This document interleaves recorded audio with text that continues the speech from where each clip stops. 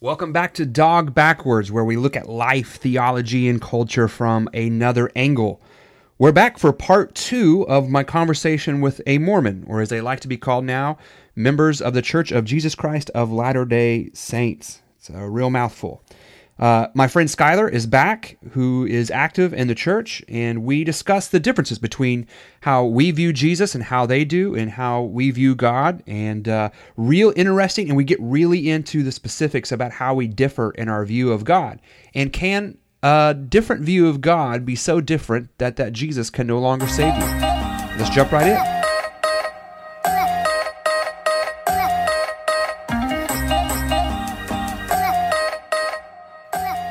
Hey everyone, and welcome back to Dog Backwards. I have with me again my friend Skylar. Skylar, you might remember, was the Latter-day Saint, the member of the Church of Jesus Christ of Latter-day Saints, who was on, was that a month ago? Yeah, it was about that. We like you so much, we wanted to have you back on as soon as possible. And it also happened to be one of the most popular podcasts that we did. And I show that just shows that people are interested in these kind of conversations. And I've got some good feedback from LDS saying, hey, that was nicely done. And then I had some tell me that I was the devil. So I got a good mixture of responses. I don't know, do you ever get, I don't know, like when I go on an atheist podcast, I usually hear from atheists who like track me down. Did you hear from any Christians from this? You know, it's not like we have a huge reach, but I didn't know if anybody contacted you. Not from this one. I have received more or less hate mail from Christians in the past on my YouTube channel, but not specifically from this one. I did have one Orthodox Christian reach out on an old video, but I don't know if he found me because of listening to this or if it was just coincidental that he reached out like at a similar time frame. Now, are you still doing stuff on your YouTube channel? Not at the moment. I'm not averse to it, but I'm not doing anything right now, and might pick it back up. But I'll probably start it under a new moniker, as you know, that we're getting away from the moniker Mormon, and my moniker was yes. Mormon fan. So man, they messed you up too, man. It messed up everything. Everything. But yeah. I think I got Jesus Lives, so that would be a good one. So well, speaking of Jesus Lives, I kind of wanted that to be the focus of our conversation today. We talked about salvation and the temple, and maybe how we see things a little bit differently. Some of the ground we covered was talking about, was it a restoration because of what we saw the temple and the things that it served for in the Old Testament. We don't see necessarily the LDS Church doing that now. And so there's just a lot of different areas where we might disagree on that. When it comes to Jesus, in the same, what people don't realize sometimes is that Mormons speak Christianese just like we do, right? So we use... Caleb, I'm going to interrupt you real quick. Okay. I have a request. Okay. Could we start with a prayer? Sure. Absolutely. Would you mind doing that? I'd be glad to. Cool. Heavenly Father, we are not bringing a spirit of contention to these conversations. Lord, both of us are interested in truth, and we want to know you better. So, God, we just ask that you would be in the midst of this, that your Spirit would lead and guide, and Father, that we would not be allowed to say things about you that are not true. So, Lord, we just love you, and we thank you for all that you do. Amen. Amen. Thank you. Speaking about Jesus, we both use that language. We talk about Heavenly Father. We talk about the Holy Spirit. And one of the things that seems obvious from my side, and I don't know how you feel about it, and I would like to hear from you. Do you think that the Jesus that we worship, that Caleb worships, is a different Jesus than the one you worship? I do not. Do you think Joseph Smith thought that? Do I think that Joseph Smith thought that you worshipped a different Jesus?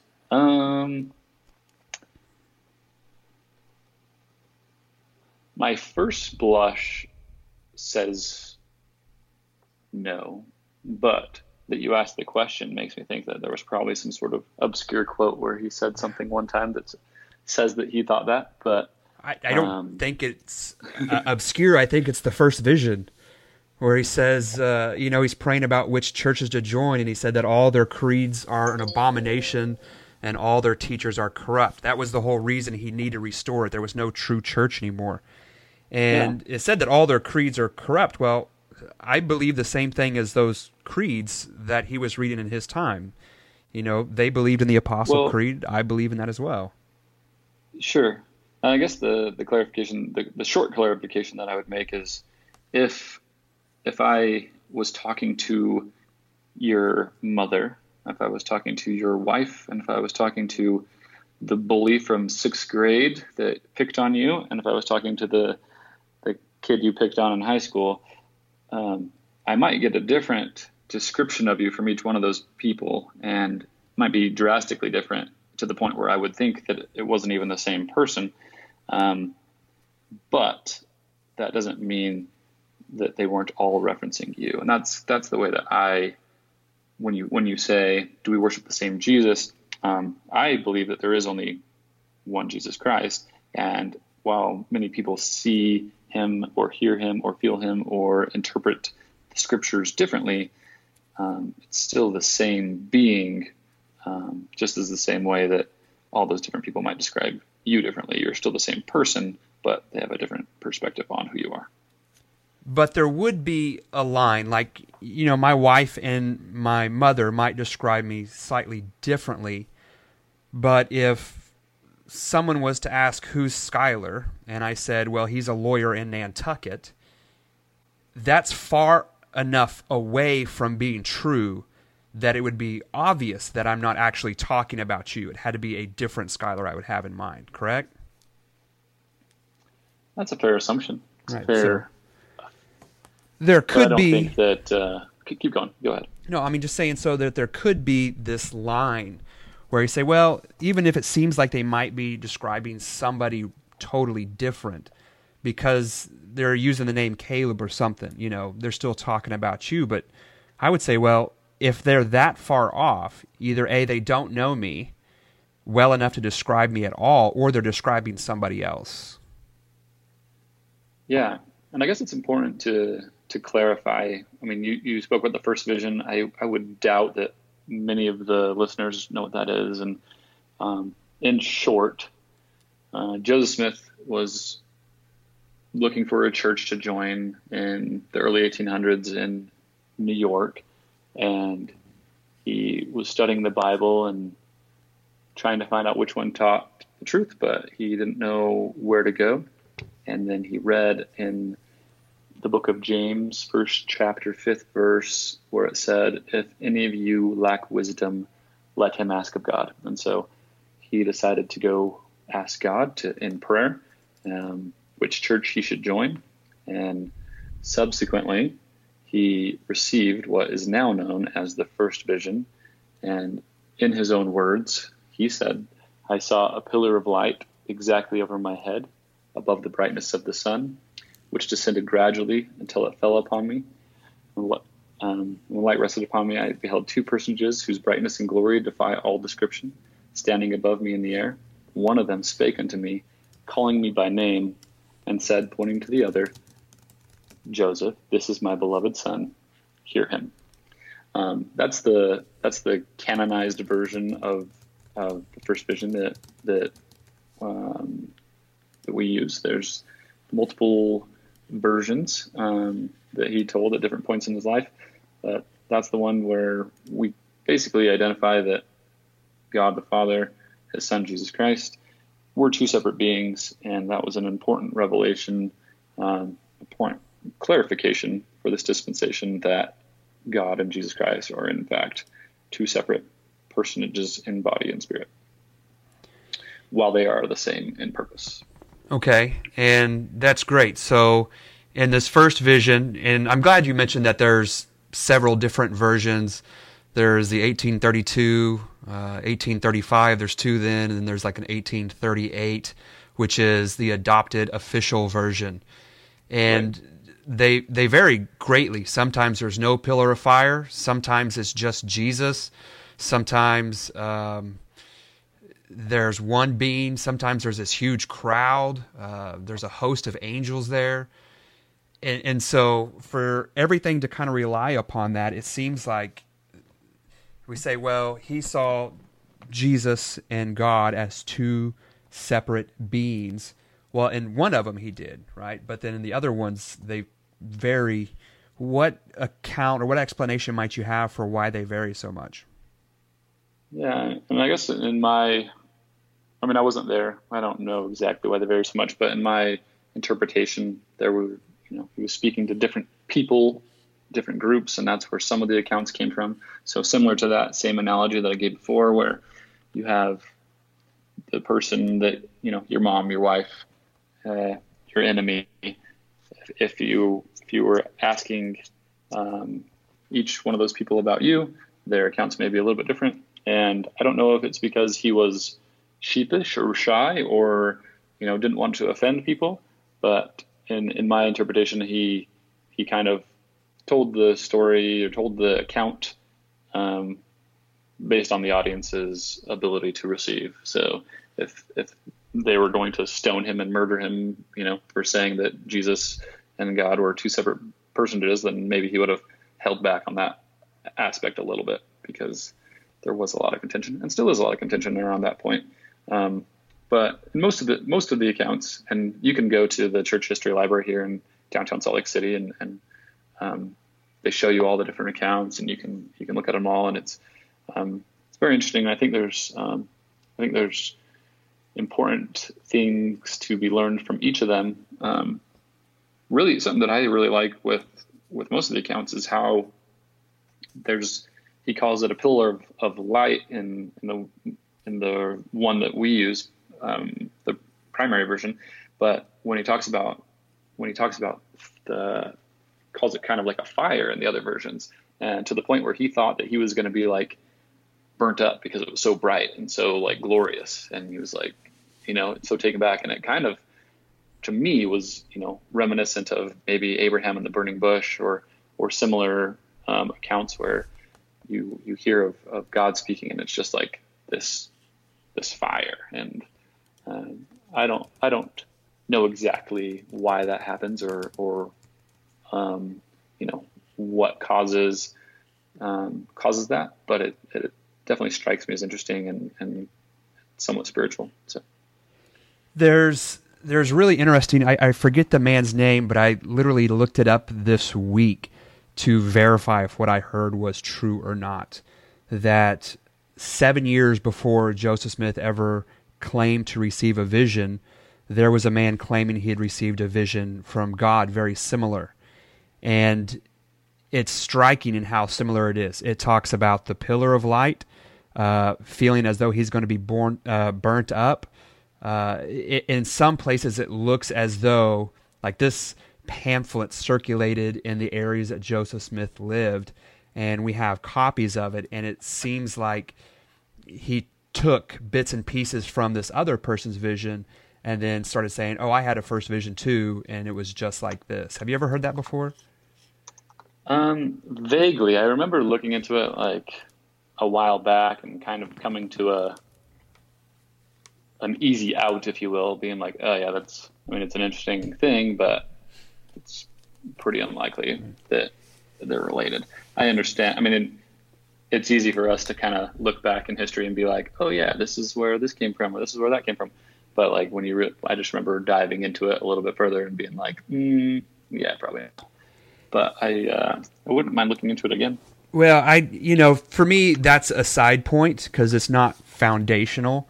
I think it is one of the pieces that builds this big puzzle in my mind. So I would rather talk about things that are a little bit more, less hearsay and things we can actually look at and read and understand instead of just speculating. And you mentioned that Joseph said that Jesus and God are separate beings. different the way historically Christians might understand it, the way my church teaches in the Trinity. Is that correct? Yeah. So where most, I mean, you can correct me if I'm wrong, but most mainline Christians believe that God, Jesus Christ, and the Holy Spirit are one, yet they are separate. And it's in my summation as a confusing topic, or a confusing way of looking at God. The best way that I can envision that they are separate is when Jesus Christ was baptized, and his Father speaks from heaven, and the Holy Ghost descends as gently as a dove.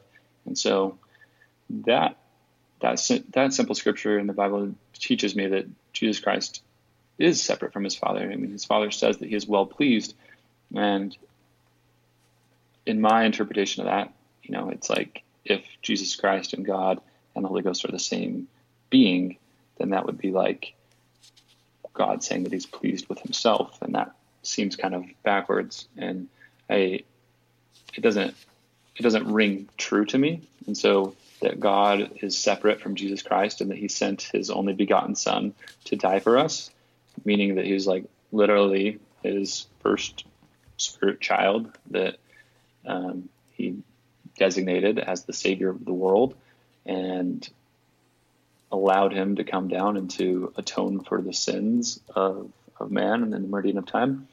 That all makes a lot of sense to me, and that the Holy Spirit, the Holy Ghost, is a personage just like God, the Father, and his Son, Jesus Christ, but currently only has a spirit.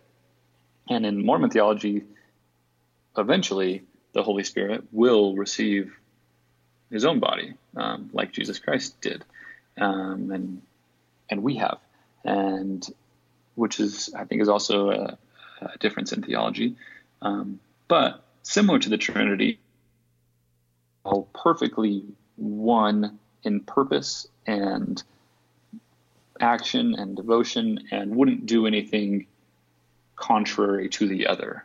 So they are one. They are one in that essence, but they are not one in physical being. And this is where we really come to a fork in the road. When you talk about Jesus' baptism, we look at that as a beautiful example of the Trinity, where you have all three there at the same time. The difficulty comes in, I think, for Mormonism, is the Bible over and over again says that there is only one God. There's just one God. He says, I don't know of any other gods in Deuteronomy. He says that there will be no God formed before me nor after me, that I am it. I am the one God. And so we've always had, the Jews have a monotheistic faith, Christians have a monotheistic faith, and it seems that you're saying, hey, this is difficult. What makes sense is we have one God, God the Father, another God, Jesus Christ, and then another God, the Holy Spirit. Is that correct? Not exactly. There is only one God, who is God the Father, Jesus Christ. So the best way that I could say is we worship God, the Eternal Father, in the name of Jesus Christ through the power of the Holy Ghost. So we are only worshiping God. We don't worship Jesus. We don't worship the Holy Ghost. We worship God, but we come to God through Jesus. And essentially the Holy Ghost is also a power that helps us to get there. Okay, these are kind of the things that I just don't think scriptures can support these ideas. It seems as though these are inventions of Joseph Smith. Now, I know the Trinity is hard for some people to understand, and oftentimes when I talk with Latter-day Saints, they think Christians believe in modalism, which is like sometimes he's God, and then he puts on a different mask. Sometimes he's Jesus, and then sometimes he's the Holy Spirit. But Christians have never believed this. We've rejected that as heresy from day one. What we would say is there is one God who is in three equal persons. And the way I tend to explain it is, you know who Garfield is, right? Yeah. Yeah, right. The Garfield the cat. So when I was growing up, Lasagna. And pizza. Lasagna and Odie, his dog. When I was growing up, the Sunday morning comic strips were my favorite thing. And you would have the comic strip of like 3 panels, and it told some funny story about Garfield. Now imagine that's in a 2D world. Imagine I exist outside the 2D world, and I could interact with that world. And if I was to take my pen, I have a pen here in my hand, and I was to put it into that 2D world, if I put the tip of that pen in, all they're going to see is this small round ball, right? Like that's all they can see. Then if I was to pull it away, they'd like, oh man, this small round ball just appeared out of nowhere, then disappeared.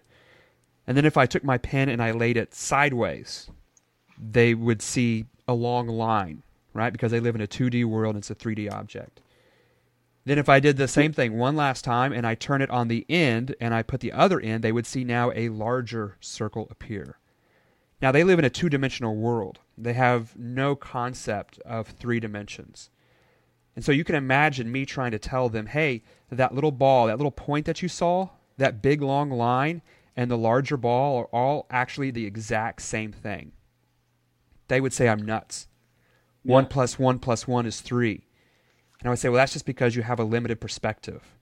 The only reason we affirm the Trinity is because it is the best explanation for what Scripture teaches. I can make a case for that, but before we get into that, yeah, go ahead. Yeah, no, a couple things. It's interesting that you brought up that analogy, because I was actually going to use that analogy as to why I think that there's often fire. I mean, this is Skylar talking. This isn't an official church doctrine. This is really just my opinion, and so maybe I shouldn't be saying it. But one of the things that I've thought about with that Garfield analogy in the 2D world, have you ever seen? Oh, it's leaving my mind right now. But what's this? Interstellar? Isn't that the one where they go to the black hole? Yes. And so I kind of, after watching Interstellar, I kind of envisioned God as being a 4th dimensional being where, he is irrespective of time and space. And so he can be anywhere and everywhere at the same time. And I was kind of wondering what that would look like if if you did put that pin down in Garfield's world, and likely the light from our world would still be emanating on that pin into Garfield's world. And so it would kind of look like a reflection of our world. And so just from that analogy, I kind of wondered if perhaps that's the reason why it's always described as like a burning or a light, is because the light from that dimension is effectively coming into our world and making it look like it's on fire. Well, but that's just my speculation. I like that line of thought. I find that kind of stuff interesting as well. We know that there is a spiritual dimension around us. Scripture says that we entertain angels, that they can appear and disappear, that there's a spiritual plane around us. So I think if you add one more dimension, which the Scripture says there is a supernatural spiritual dimension, then the Trinity makes it's not as confusing as people often try to give it credit for, or use layman's math, be like, see, it doesn't work, it's contradictory. I was going to say, with all and I recognize that the Trinity is an incredibly sacred and of the most sacred aspects of Christianity, and so I never want to belittle it or degrade it in any way. But when I hear that explanation of we just can't know, it feels like a cop-out to me. It feels like it does. I mean, to me, it feels like if the Trinity was a real concept and that was the word that it was supposed to be called, that it would be found in the Bible, and that God would have been like, yes, we are the Trinity, and this is the Trinity. But I feel like, in the way that I read the Bible, I understand completely when people see and they say that, oh, look, here's Alpha Omega. This is why God is one. This is where God in the Old Testament, New Testament. I understand the predicament that causes the Trinity to be an attractive notion. But we, in general, when we see someone who's talking about God is referring to God the Father, if they're talking about Jehovah, in the Old Testament times, it's usually, or Lord, that's usually referring to the Son or Jesus Christ. And they are in harmony. So it's not, it's not robbery to call them as one, because they are one in purpose. And so even like mistaking Jesus Christ for God or something like that, like it would be, I don't think that God is offended. He is the spitting image of his Father. He's doing his Father's will. He's doing his Father's work, and everything that he is about is for his Father. You say that Jesus is Yahweh in the Old Testament. Whenever we see Yahweh, that's talking about Jesus, right? Yeah. Okay. There's an issue there. There's a huge one, because things like Isaiah 45:5, I am Yahweh and there is none else. There is no God beside me. So you have this thing that where you say, well, Jesus is pointing us how to worship Heavenly Father. Well, in the Old Testament, Yahweh is receiving all the worship. In fact, he demands worship because he is the perfect, good, holy being, and there's no one more holy than him. In 1 Kings, when all the people saw this, it says they fell prostrate and cried, the Lord, Yahweh, he is Elohim, he is God. Yahweh is Elohim, it says right after, so it repeats it twice to let people know, hey guys, Yahweh, he is the Elohim, he is one. And Mormonism separates Elohim and Yahweh and say, correct me if I'm wrong, but isn't Elohim what you would consider Heavenly Father? Yeah, exactly. And so again, most of the things that Jesus Christ did, we would affirm that Jesus Christ, under the direction of God the Father, created this earth. And so most of the things that you see him doing in the Old Testament is done because his Father asked him. And that's the way that we would interpret that or see that, and that they are still one in purpose and every other way, just not physical being. Okay, I'm trying to. Is that an issue for? I mean, because does the Trinity even call them one in physical being? We would say they're one being in three persons. Now, the Trinity doesn't need to be in the Bible, like the word Trinity. There's lots of words that we use that aren't in the Bible, right? And so it's just a word that we've used to describe what Scripture has always taught. And it's tri-unity, right? Just three in unity. The Bible couldn't be more clear that there is only one God. In fact, Psalms 96:5 says, for all the gods of the nations are idols, but the Lord made the heavens. Says, so all these other gods are idols. They're not real gods. There's only one who made everything. The Jewish people begin their prayer with the Shema, which is, Hear, O Israel, the Lord our God is one. We know the Bible says there is no God formed before or after, and that God is from everlasting to everlasting. It wasn't until Joseph Smith came along that all of a sudden this idea that there are three different gods went from monotheism to polytheism. And Joseph Smith, it's the King Follett Discourse, and sometimes I can quote it, sometimes I can't, but he says, you've imagined and supposed that God was God from all eternity. I will take away that veil so that you can see that God was once a man like us, and we must learn to become a God like he is. So this isn't, for me, they kind of got Jesus, they got a few things wrong. This is a different God with a different Jesus. And when he says the veil that I have to take away so that I can see, the veil he's talking about is God's testimony about himself. And so if God says, I'm everlasting to everlasting, someone came along and says, oh no, he's not that, he's this. Should I believe the testimony of Joseph Smith, or should I believe the testimony of God's own revelation? It's a good question. Obviously, if the revelation that you're interpreting is true and accurate, you should believe in God before you believe in any man. No doubt about it. But I guess my admonition, my challenge isn't to trust in your own wisdom, similar to the way that you interpret, the Trinity, to not trust in your own thoughts about it, but to reach out and to ask God and to say, God, is this true?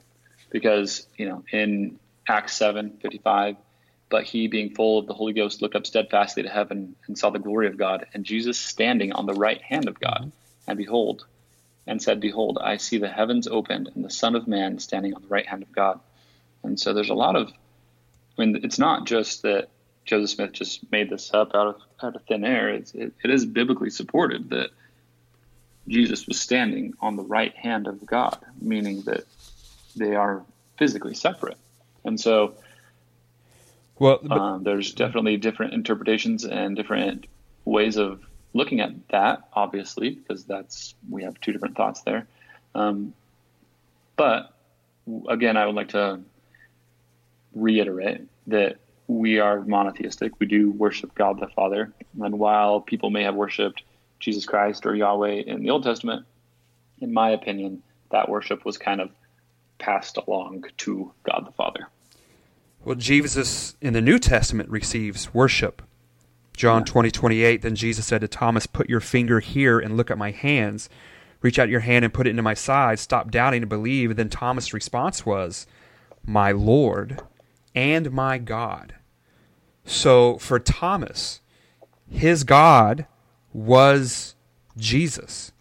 And this is why Scripture says that Jesus is the image of the invisible God. Now, I don't think the New Testament writers forgot that God was invisible, that he, as the Old Testament says, he is not a man, he is a spirit, that he is this unseeable thing. It says that no one has seen God and lived, but then yet there will be times that Moses talks face to face. And that's because we know there's one God. He's immaterial being. He's not made of matter. Jesus is the physical representation of him in the Old and New Testament. I would even say that when Adam and Eve are walking in the garden with God, they're walking with pre-Jesus Jesus, right? We see him in the Old Testament all the time. But there's always a difference between, oftentimes he'll be called the angel of God as being the one who led people out of Exodus by his own presence. And Jude tells us that in the New Testament, oh, by the way, that was Jesus, right? So we have Jesus who temporarily lets go of part of his, he remains fully God, but he says he takes on the nature of a servant. And Scripture tells us that while being in the very nature God, right? Verse 5, Philippians 2, in your relationship with one another, have the same mindset as Christ Jesus, who being in very nature God. So he has a God nature. Do not consider equality with God something to be used to its own advantage. I think the King James might say grasped. Rather, he made himself nothing, taking the very nature of a servant. So we see a different nature between who God is and who we are. It says, being found in appearance of man, he humbled himself. So then we see that God exalts him to the highest place. Well, who is the highest place reserved for? Only God receives worship. Only God receives praise. But Jesus says that he's going to return to the same glory that he had with God before the beginning of the universe. But the Old Testament says that God doesn't share his glory with anyone. So I can understand why Joseph to say, oh, there's three gods, because it seems difficult. But for Jesus to be at the right hand of the Father, the right hand always means authority. It means that he has authority. Well, if God is invisible, then he can't stand next to the right hand. I don't think he's going to stand for all eternity. It doesn't mean he can't sit down. Doesn't mean he can't walk around. It's saying that he has all authority. So I think there are... Jesus, when he was alive, I mean, he said along the lines of, if I honor myself, my honor is nothing. It is that of my Father that honoreth me. Whom say ye is that he is your God? So it seems like there's times that Jesus... that when people are worshiping him, he's saying, no, worship my Father. No? Well, they're not, that doesn't say that they're worshiping him. He's saying, look, the Father and I are one. If you've seen me do something, you've seen the Father do it. We see him pray to his Father. I do nothing of myself, but that the Father hath taught me. So it's a very clear delineation to me. I mean, that I don't do anything but the Father hath taught me. So it's not like, it's not like they grew up on the same level. The Father is teaching his Son, like that is like undeniably two separate beings without a doubt. Like I don't understand how the same being can teach himself. You know what I mean? It doesn't resonate with me or the scriptures when I read that. And I understand the reservations you have with the Yahweh, Jehovah, and all that, but the scriptures seem to much more plainly paint that God is the Father and he's teaching his Son, and the Son is doing the will of his Father.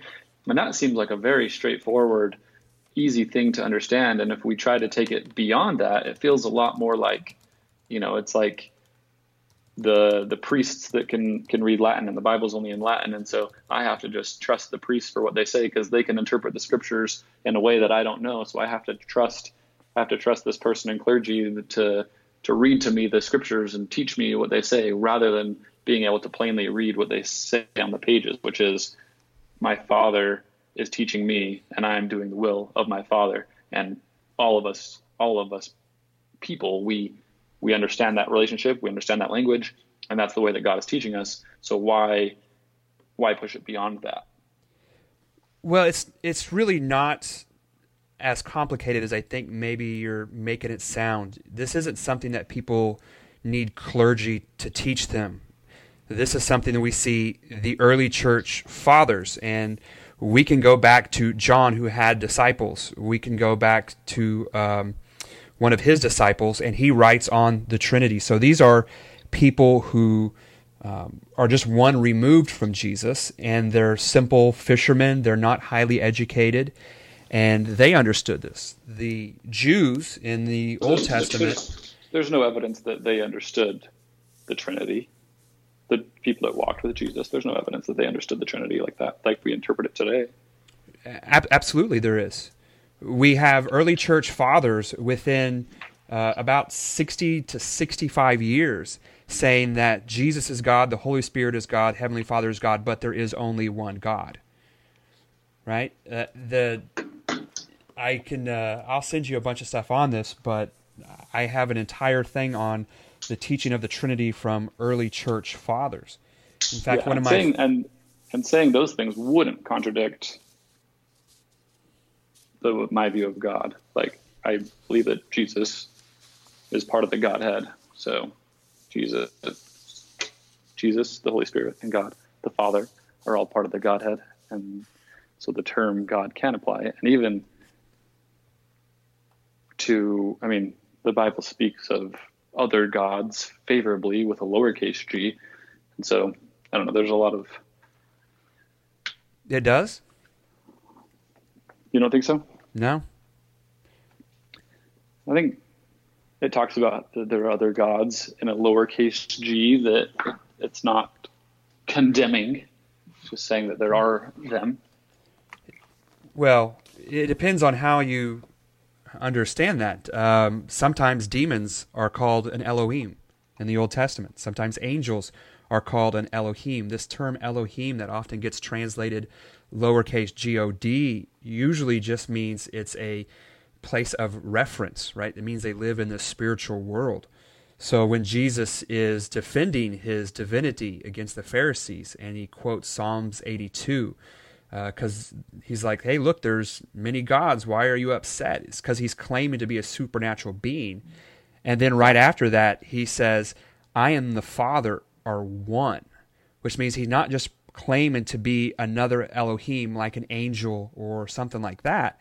He says, I'm actually claiming to have equal authority and ownership with God himself. And that's when they pick up rocks, because they say, you, a man, make yourself out to be Yahweh. You're trying to say that you are the Most High. And for you, Jesus isn't trying to say that. He's not trying to say that he's the Most High, right? Not the Most High, the Son of God. So they are They are one in purpose, like I've said before. I feel like I'm saying it over and over Which again. But isn't they're in one in purpose in Scripture every way. either, right? I know the Trinity, that word might not be in there, but in all these verses, that word purpose, it's not until Joseph Smith comes around. And then we get all these new teachings. So would you say that Jesus is a created being? Is Jesus a created being? Well, yeah, God the Father. So the Father literally means that he's the Father of our spirits. And Jesus Christ is the Son of God. His Father created him. So yeah, God the Father created Jesus Christ. So in LDS theology, I guess that's an important clarification to make as well, is that before coming to earth, every person that you've ever met and every person that's ever lived and many others were created in spirit by God the Father. And all of us chose to become like him. We wanted to learn and to grow and to understand all the things that God knows. And so God developed a plan, and that plan would be that we would come to earth, that we would receive a body like he had, a physical body. But part of the way to really learn and to grow and to understand everything that he knows was that we would have to experience pain and sorrow and death and temptation and sickness, and in order to really know joy and happiness and love and laughter and all those other the opposite sides, we had to know the opposites. And so part of that plan would be that we would make mistakes, and if we made a mistake, we wouldn't be able to return to live with God. And that's obviously not something that we would like, but God put forth as part of the plan a Savior, his firstborn son, Spirit Son, and the Savior's name was Jesus Christ. And he said that he would go down to earth and be the Savior of mankind, and all the glory would go to God, the Father. And God said that he would send Jesus Christ, and essentially that's how we are able to return to live with God, even though we now live in a fallen world and have sin.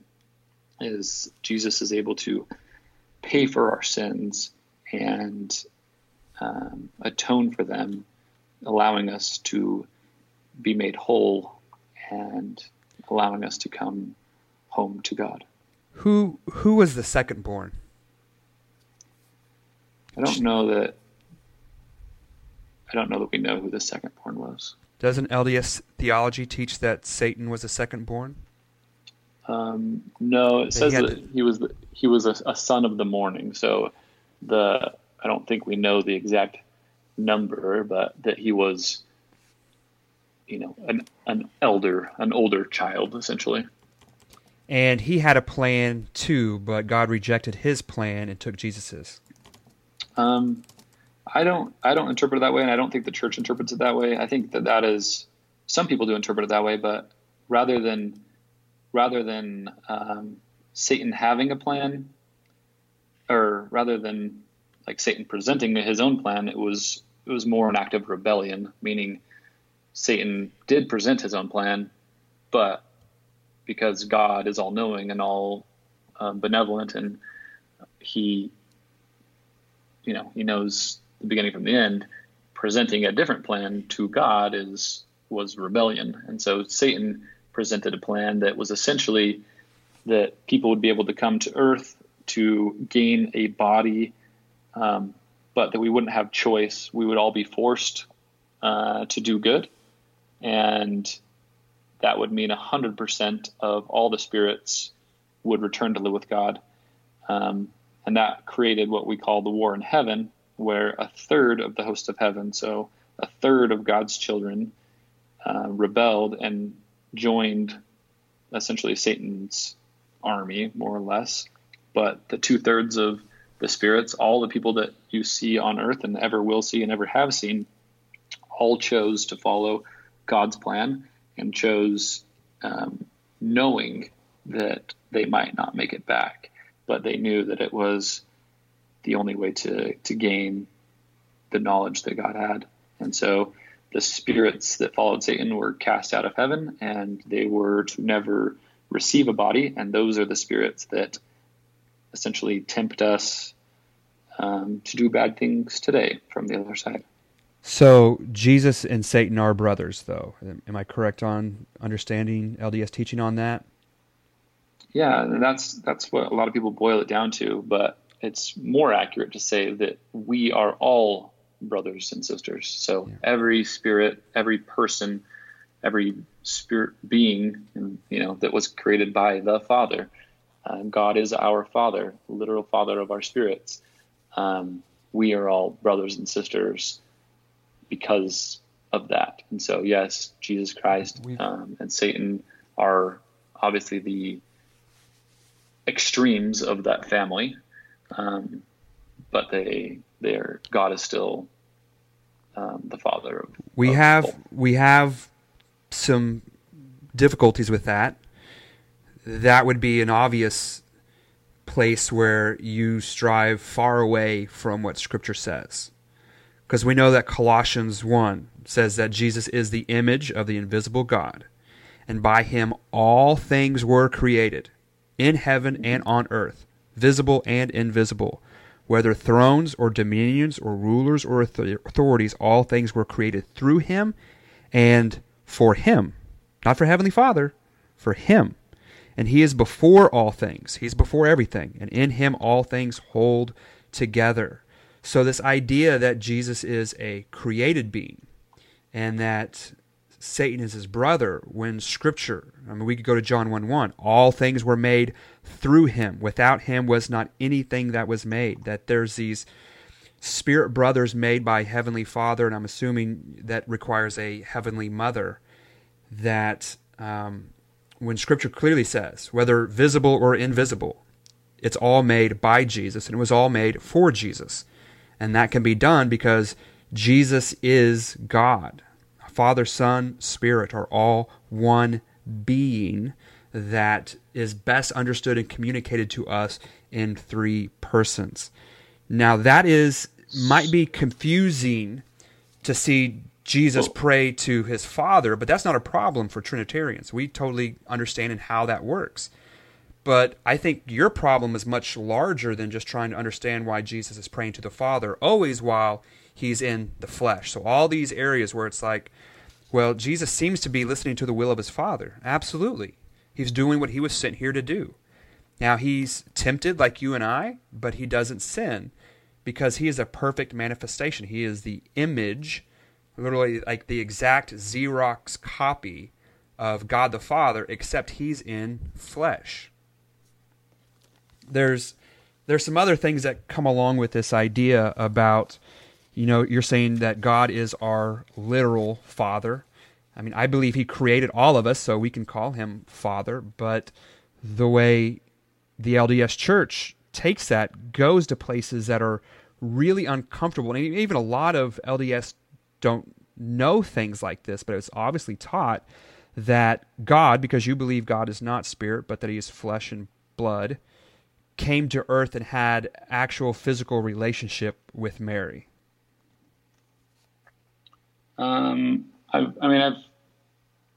I've heard that, but I don't know how far along I could go with that. I'm not saying that that's false, but I don't have a spiritual confirmation that it's true either. I've heard that that's what I think it was Brigham Young taught, but I Kimball taught it. Joseph Fielding Smith taught it. Bruce R. McConkie taught it. In the book Mormon Doctrine, which I know is quote unquote not official doctrine, even though it's called Mormon Doctrine. I understand that he wrote it on his own, but he says our Lord is the only Son of the Father in the flesh. Each of the words is to be understood literally. One means only, begotten means begotten, and son means son. Christ was gotten by an immortal Father in the same way that mortal men are begotten by mortal fathers. There's no need to spiritualize the plain meaning of that. Orson Pratt in The Seer says that the Virgin Mary must have been, for the time being, the lawful wife of God the Father, inasmuch as God was the first husband to her, and then God gives her as a wife to Joseph. So there's this idea that there's a heavenly mother in order to create the spirit babies in the pre-existence, and then there's also God coming and there's no indication on how that happens. Whether there's not like, I don't know. I think the common interpretation from people antagonistic towards the church is that God is just endlessly having sex with Heavenly Mother, but that's trivializing my what thing is, I think we believe, because I've never heard that taught, and I've never seen it. And even like you said, the things that you're quoting, yes, I don't doubt that. I know that there are different prophets and different people that taught that way. I'm just saying that I haven't personally received that confirmation, and which doesn't mean that others haven't. It doesn't mean that it didn't happen. It just means I haven't personally. But I did want to do one clarification back to Colossians. This is like 2 topics ago. Sure. But you said, "For by him all things were created that are in heaven and that are in earth, visible and invisible, whether they be thrones or dominions or principalities or powers, all things were created by him and for him." So when you're talking about heaven, there's generally 2 different terms, and I could be wrong in this, but there's what we think of as the heavens, which is generally like in the sky, and then there's heaven, which is living with God. And so I think there is a delineation there. But then he is before all things, and by him all things consist. And he is the head of the body of the church, who is the beginning, the firstborn from the dead, that all things might have preeminence. For it pleased the Father that in him should all fullness dwell, and that having made peace through the blood of his cross, by him reconcile all things unto himself. By him, I say, whether they be things on earth or things in heaven. And so, again, my interpretation of that is that God was happy that Jesus Christ created those things, and that in him all fullness dwell. And so the Bible still clarifies that the Father was there and is happy about it. It says it's not saying the fullness of deity dwelled within Jesus. So how does the fullness of the Heavenly Father... Are you reading verse 19? I'm just repeating back what you said.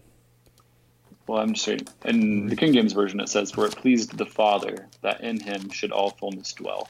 And so if yours says deity, then that could be a reason why there's often different interpretations and different understandings of scriptures, because there's, mine says Father, yours says deity. And while translators who believe in the Trinity could put that in there and say that it doesn't conflict, if the actual scripture said Father, then to me that for in him all the fullness of God was pleased to dwell, and through him to reconcile all things to himself, whether on earth or in heaven, making peace by the blood of his cross.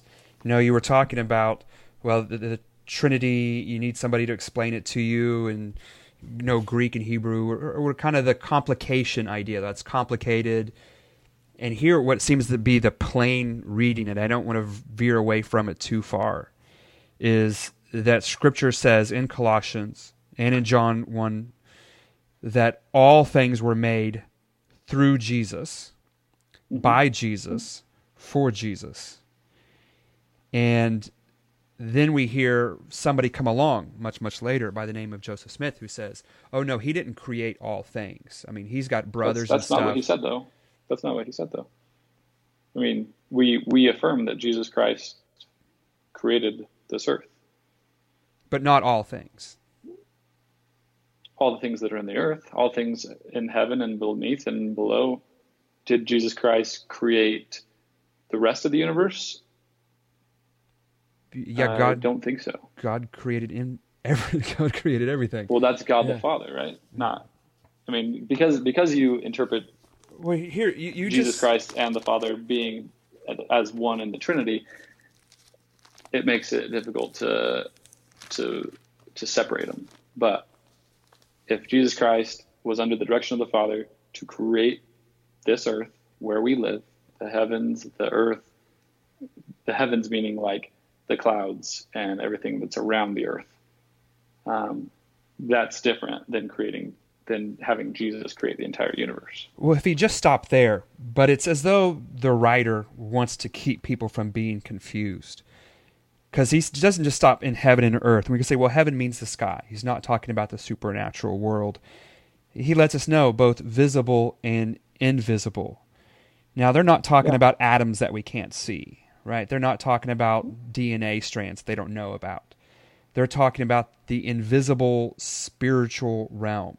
And that's why he goes right on to say whether thrones or dominions, because dominions is always applied to supernatural forces, right? Thrones are what kings have. Dominions are what demons have or good angels have. The angels sat outside of the Garden of Eden. They have dominion over that territory. Nobody gets in. Rulers, meaning human rulers, or authorities. Scripture talks about spiritual authorities, that Satan is the prince of this world. He has some spiritual authority here. And then he says again, all things were created through him and for him. So we have these categories that Scripture creates. There's things that are made and things that are not made. Jesus is not made. The idea that God came down. I just want to give you a Okay. 10-minute warning, just so you know. All right. Keep going. Yeah, pick up my son from Okay. school. I thought you were about to give me a 10-minute warning for talking like that. You get 10-minute warning for talking. No, it's just my son gets out of school. I got you. in like 20 Okay. minutes, so I gotta leave at 10. Actually, I guess we could still talk. I'm on my phone, but Well, we'll wrap it up for sound quality reasons. It's much better to talk this way. So the idea of Jesus, continue. the idea of Jesus being born of a virgin, is something that comes as one of the promises of the Old Testament about how you're going to recognize the Messiah. Isaiah 7:14, and it talks about, "Behold, the virgin will be with child and bear a son." Oh, did I lose you? Somebody's calling me on Skype. Who would be calling me on Skype? Oh, Okay, sorry. So, yes. So in the Old Testament, one of the promises about the Messiah, like it's going to be so unique. You want to know how it's going to happen? You want to know how you can be certain that this person is who they say they are? She's going to be born of a virgin. And now we see LDS prophets teach, oh, well, she was a virgin when she met Heavenly Father, but Heavenly Father is flesh and blood, and he had physical relationships, took Mary as his wife. So Jesus was not born of a virgin. It was a virgin just when they met. And I know that sounds kind of cruel and crash, and I don't mean to be grotesque about it. But this seems like almost like spiritual adultery. And if anybody would come and teach something like that, which so obviously contradicts Isaiah 7:14, I would say, well, that person is a false teacher. Now, I know you say this might not be official doctrine, but we have prophets. We have it in the Journal of Discourses. We have all the way back, fairly recently, within the last 30 years, the Mormon Church has been teaching this, and their prophets who are the chosen men of God aren't rebuking this teaching, but kind of being like, yeah, that's kind of what we believe. That's pretty much it.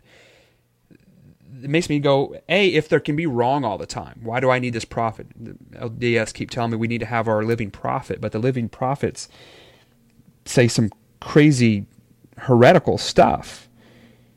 And so if Scripture says she's going to be a virgin, and then Mormon teaching is that she wasn't, but God came down and slept with her and then gave her to Joseph, instead of raising the child himself, right? Do you see where the friction is in that? Yeah, of course. I obviously do. Otherwise, I wouldn't have my reservations about that teaching, right? And so that teaching was never submitted for church doctrine or canonization, meaning like it's never been officially taught. And I understand your hesitation or your reservations of, well, why do I need this church leader if something he's teaching might not be right or something like that. And I understand that too. My interpretation of that is, even with people in your congregation, they should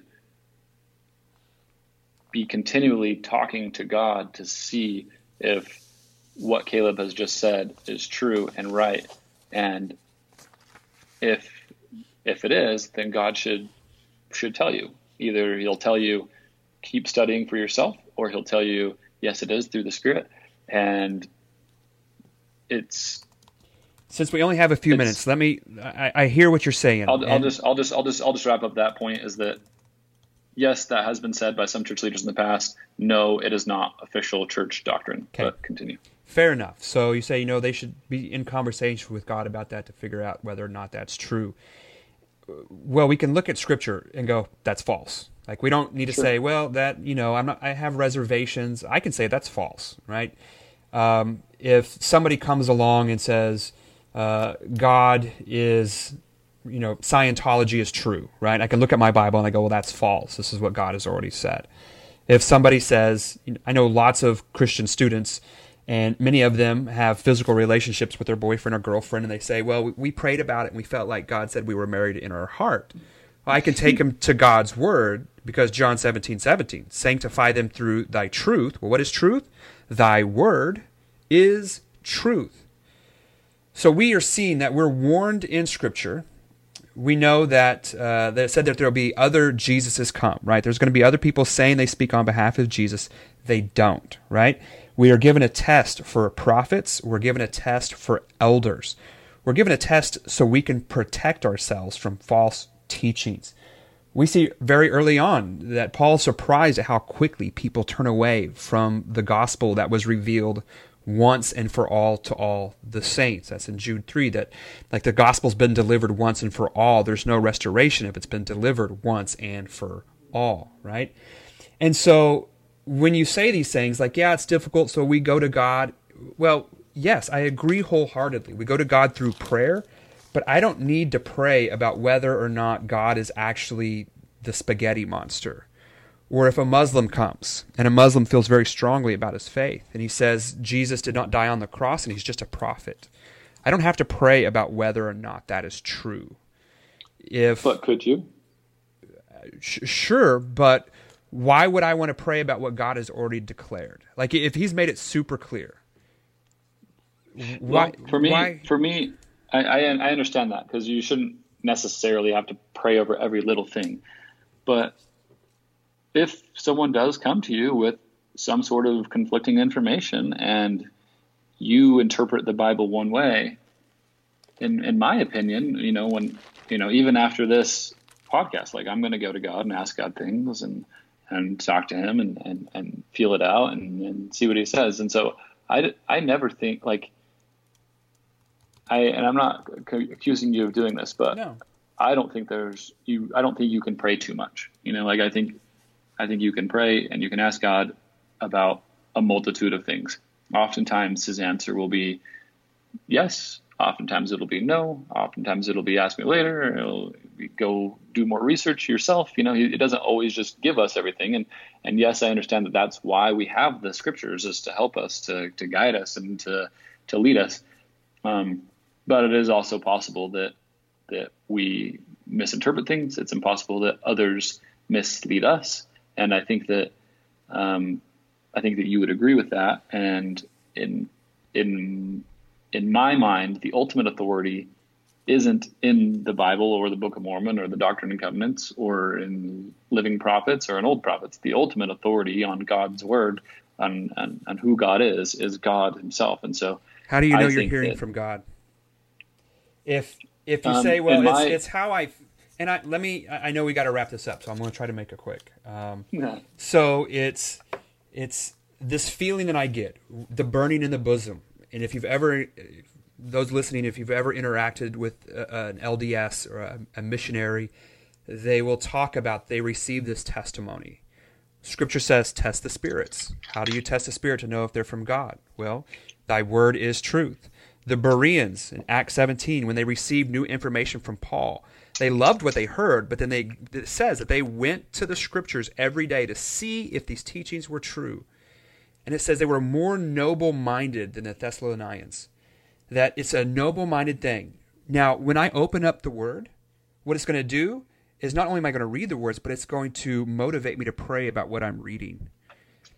The Bible isn't so difficult to understand that when I read that there is no other God, neither before or after me formed, and somebody comes along and says, hey, God used to be a guy just like you on a different planet, and you can become God. He's not everlasting from everlasting, right? If somebody says that, I don't go, let me really pray about that.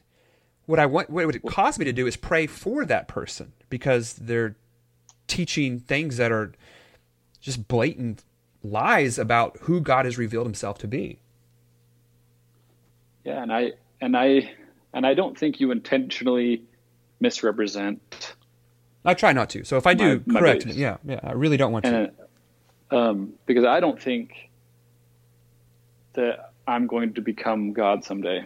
I do think that I can become like God, which is a very different thing in my opinion. Like, even if it's, and let's come back to the secular world, back to Earth, which is my father. So my father, Brian Baird, rest in peace. But he wanted to teach me things. He wanted me to grow. He wanted me to learn. And so by teaching me and raising me, I don't physically become him, but I can become like him. And then coming back to God the Father, it's the whole purpose for us to be here on earth is to learn and to grow and to become like him, to learn the things that he knows, to basically overcome ourselves and turn ourselves into his image, to allow his image to reflect in us, to allow us to, when people see us, when people hear us, when people, interact with us, they don't see us. They feel God coming through, because that's the kind of life that we should live. We should live a life that glorifies God and brings reverence to him. And so I understand the hesitation for the teaching to become like God, but if God is our Father and he wants to teach us and he loves us and he has everything, surely he wants to teach us about those things and help us to attain that. He wants to bring us into relationship with himself. He created us for us to enjoy him. That doesn't mean that we become little gods in that sense. The LDS teaching is that you could govern eventually your own planet, because depending on how you understand it sometimes, but we know the second prophet, Brigham Young, taught there was a God before Heavenly Father, and then that God had a God, and then that God had a God. And you have this infinite reverse of gods. So eventually you'll have a planet and you'll send your own Jesus to be the Savior. I don't interpret that way. I think that Jesus was and is the only Savior to ever be, and that God the Father that I worship is the only Father, that ever will be. So, if you were an LDS during the days of Brigham Young, you probably would have been excommunicated. Probably. Yeah. But I know you got to go. Because, is there any last thing that you want to say? I think people get a good sense of where we come from. I've heard a lot of, well, this is how I feel about it. This is my interpretation of it. And what I wanted to do the most of it was just read Scripture. I just wanted to show, here's what the Bible says. If there's a part that confuses you, namely it seems a Trinity, and because of that, these other gods get created, and well, this one's not really the creator of just the earth, but he's a created being, and we really come into clash with much of what Scripture says. And I would go so far as to say Muslims have a different Jesus, and it's a Jesus that can't save them. Jehovah's Witnesses, they think Jesus is Michael the Archangel. Well, that Jesus can't save them because he's not the real Jesus. It's so far off that you're describing somebody else. And a Jesus that is not God, worthy of worship and praise, but is a lowercase God, just trying to pass the buck on to his Father. I would say that is a different Jesus that we were warned about. I think Joseph Smith received him from a vision of an angel of light, as he said. Scripture tells us that even Satan can appear as an angel of light and offer a different gospel.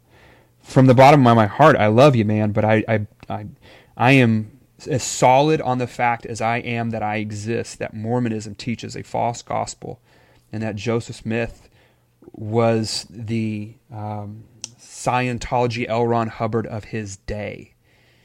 And as long as people remain in that, dedicated to the teachings of Joseph Smith, I don't think that Jesus can save. Yeah. And my last note will be that Jesus can have a capital G as well. He does have a capital G as well. His Father is a being who created him and created all of us. The Spirit is real. God has allowed for the Holy Ghost to be the great teacher of all time. And even those who have never seen or read or touched the Bible can still feel the influence and effect of the Holy Ghost in their lives. And the more they adhere to what the Holy Ghost, the Spirit of God, is teaching them, the more light they will receive from God. And so, again, there were various scriptures that you read that your scripture, your version said God, mine said Father. I think that's where some of the contentions come through. But at the end of the day, I'm going to read a verse of scripture from the Book of Mormon that basically says how anyone can find out for themselves if the Book of Mormon is true. Behold, I would exhort you that when you should read these things, talking about the Book of Mormon, but you can apply this promise to anything in life, really. If it be wisdom of God that you should read them, that you would remember how merciful the Lord hath been unto the children of men from the creation of Adam, even down until the time you receive these things, and ponder it in your hearts. And when you shall receive these things, I would exhort you. So he's strongly encouraging you that you would ask God, the eternal Father, in the name of Christ, if these things are not true. And if you shall ask with a sincere heart, with real intent, having faith in Christ, he will manifest the truth of it unto you by the power of the Holy Ghost. And by the power of the Holy Ghost, you may know the truth of all things. So essentially it's saying that if you ask God, if you have a sincere heart, that you're truly wanting to know the answers that you have, the questions that you have real intent, meaning that you truly intend to act upon whatever answer it is that you receive from God, and you have faith in Christ, faith in Jesus Christ, that he is your Savior, and that he's made it possible to return to live with God, that God will manifest the truth of whatever your question is to you. And so I think if LDS theology taught me nothing else in the entire world, I think that teaching right there, that you can receive answers from God directly on a one-on-one basis, is the most incredible experience that I could ever hope to give to someone else or to show someone else, because he will direct your life in ways you can't imagine, and he'll direct you to help others in ways that you can't foresee. So Skyler, I love you too, man. I appreciate that. Soon. You know, the reason that I even do this is because I did read the Book of Mormon, and I prayed about it, and God told me it was false. And so now we have these conflicting spirits.